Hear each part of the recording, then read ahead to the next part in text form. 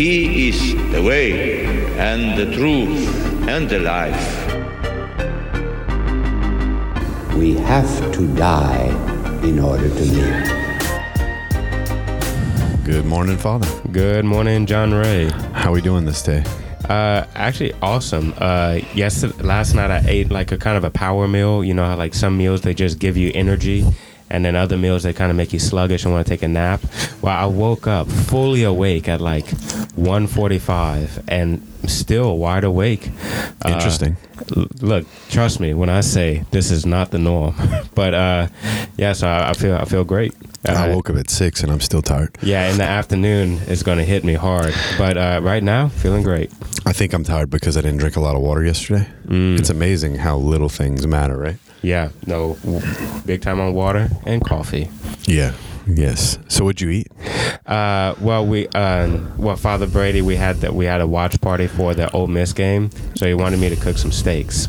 So kind of that high protein, low carb or no carb thing. This kind of is becoming more popular, like this all protein diet. Okay. We're not doing it, but the benefits of that is that you have incredible energy kind of throughout. So and I could feel that.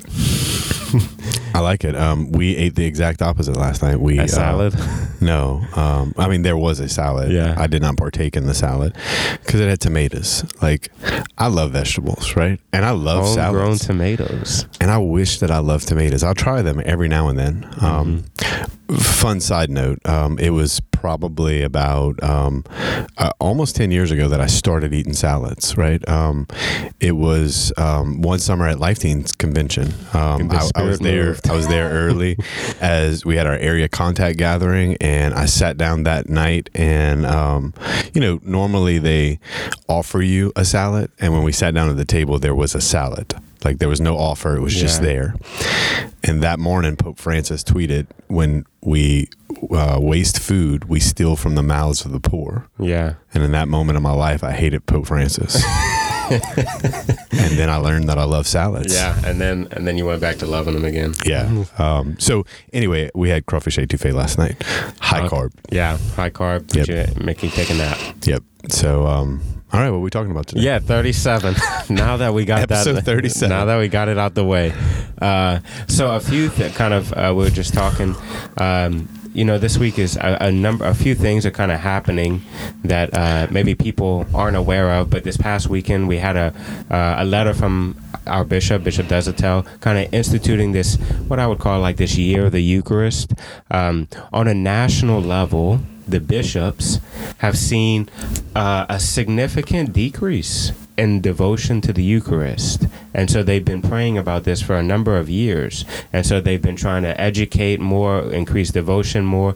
And because of this lack of devotion or lack of belief in the Eucharist, the bishops finally came out and said, okay, we're going to do a 3-year devotional to the Eucharist. And so this first year is on a parish level. The second year will be on a diocesan level, and the third year on a national level, as best as I could decipher it. And so with this Corpus Christi weekend, Corpus Christi, the body of Christ in Latin, the celebration and remembrance. It's a solemnity. The solemnity of Corpus Christi. It's a remembrance of Christ when he instituted the body and blood under the forms of bread and wine in the sacrament of the Eucharist. And so our bishop wrote a letter for our diocese. Actually, someone that was very popular with that was St. Pius X. St. Pius X, as a bishop, would write pretty often letters to his diocese that would be read at the masses. And so kind of reading a biography of his, it seems like he did it every weekend. I remember when they would play the cassette tape of the bishop reading his letter. Really? Yeah. I didn't know that was a thing. Do you know what a cassette tape is? Yeah. Okay. I know you're still a kid, so, Yeah. So I didn't know they did that. Oh, yeah. That's interesting. But I think we graduated at one point to DVD, to CDs. Right? And then we learned that priests can read. I know we had gone to video for BSA for a little while. Oh, yeah. So the bishop wrote this letter to the diocese, just kind of letting everyone know that we're going to begin this year of the Eucharist, where we're going to try to increase devotion to the Eucharist on a parish level. Now, priest, we received kind of a personalized letter from the bishop, and he offered a number of devotionals and stuff like that, which consequently, you know, me and Father Brady, we do that. We do pretty much everything already at St. Pius. You know, we're a very active parish, especially in devotion to the Eucharist. And so I'm kind of praying with Father Brady, you know, about what this can mean for us, because we're still called to increase devotion to the Eucharist, to try to get more participation in the many devotionals that we do. We should just add more masses. Yeah. If you're a discerning priesthood, join today.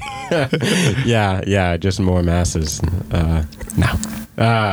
But so yeah, we're kind of praying about what that can mean, and we have a few ideas on how we could increase the devotion or increase participation in things that we already do, and maybe add a few things more. I know last week we talked about some talks that can be given, that I could give on the Eucharist, reflections. Wait, so we're going to do a Eucharistic series in the fall, not in the homilies? No. In addition to our series on Revelation, and isn't there another one we're doing?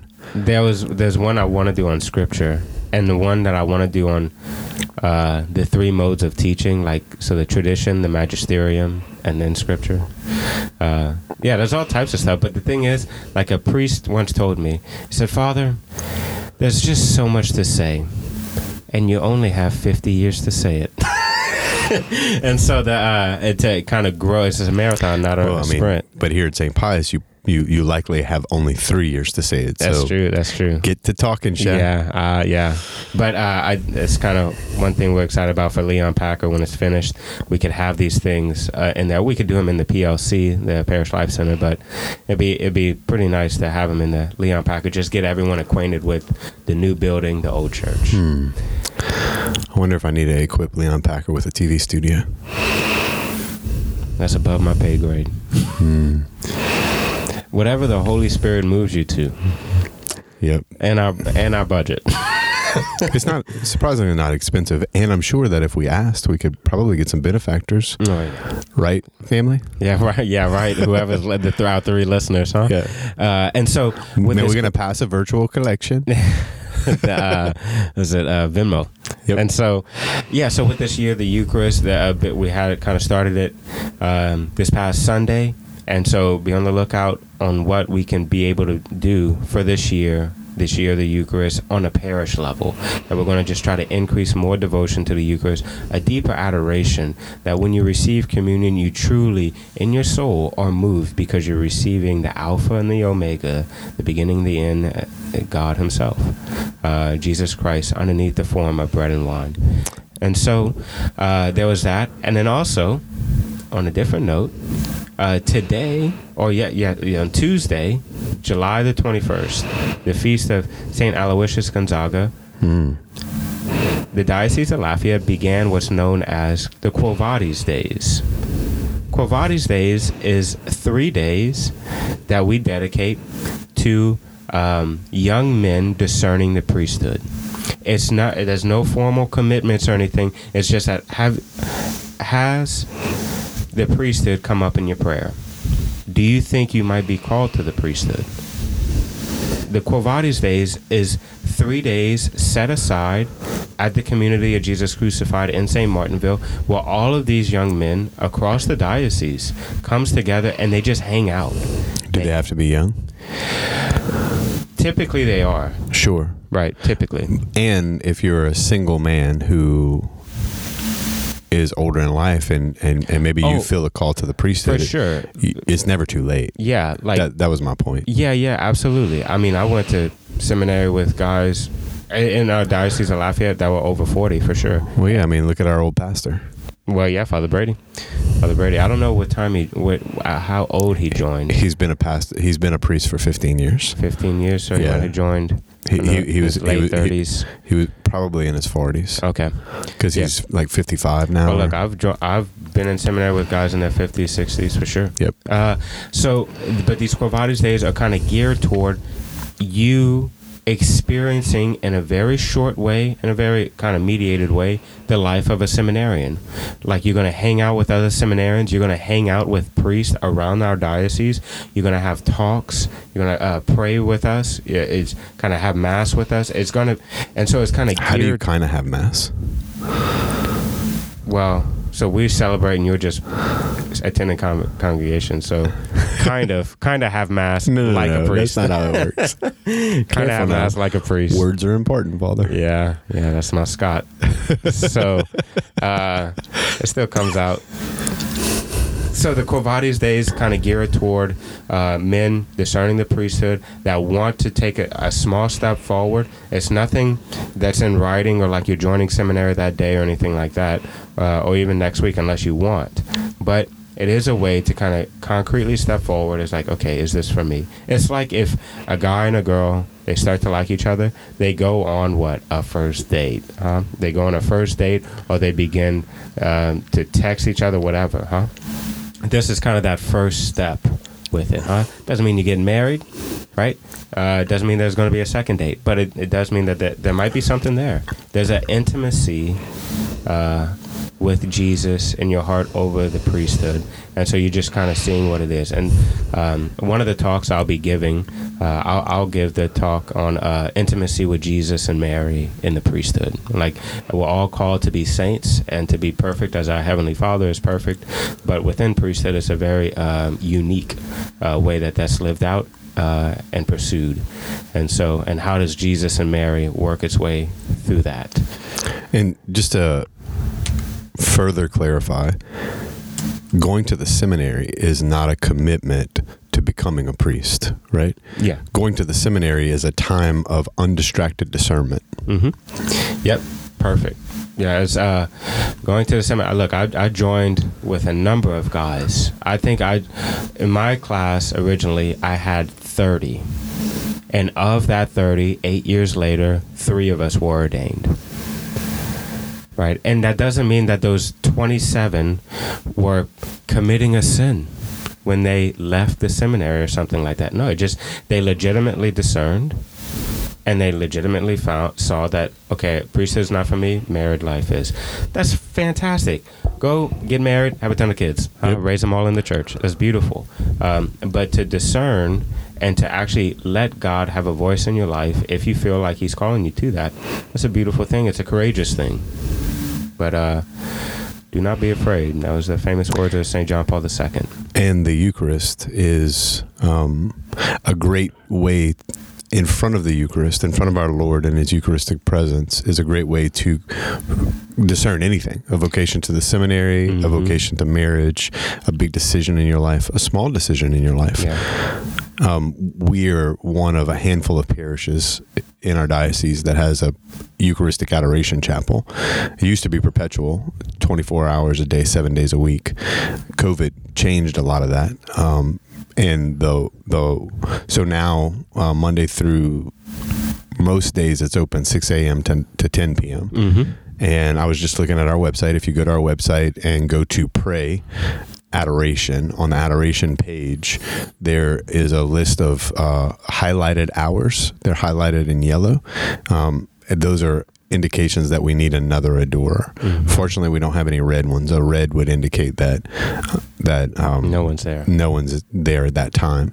I know that there are conversations being had about maybe becoming a perpetual Eucharistic adoration parish again, where we have adoration 24 hours a day, 7 days a week.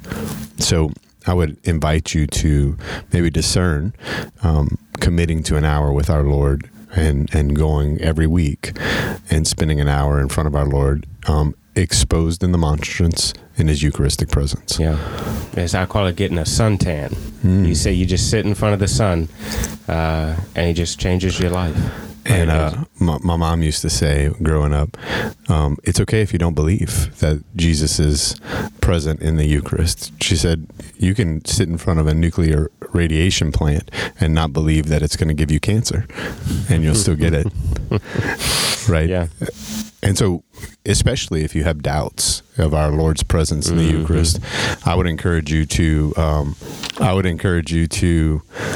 commit to that hour and ask Him to reveal Himself to you and to increase your devotion.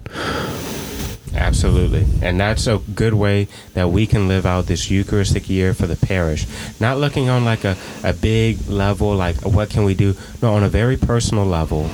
How can I grow in devotion to the Eucharist? That's what I want everyone in our parish to ask. Not on a big level, but on a very personal, intimate level. What can I do to grow in devotion to the Eucharist? Awesome. Well, so just to recap, spend some time discerning in your life, especially if you're a young man. Is the Lord calling you to priesthood? And figure out this year, be on the lookout, whether it's committing to an hour a week in our adoration chapel, or maybe it's coming to a daily mass if you don't attend. But how can you increase your devotion to the Eucharist? All right. Well, we hope you enjoyed this episode. Please like us or follow us on your podcast listener of choice. If this episode has blessed you, share it with a friend, and we'll see you this weekend. God bless. God bless.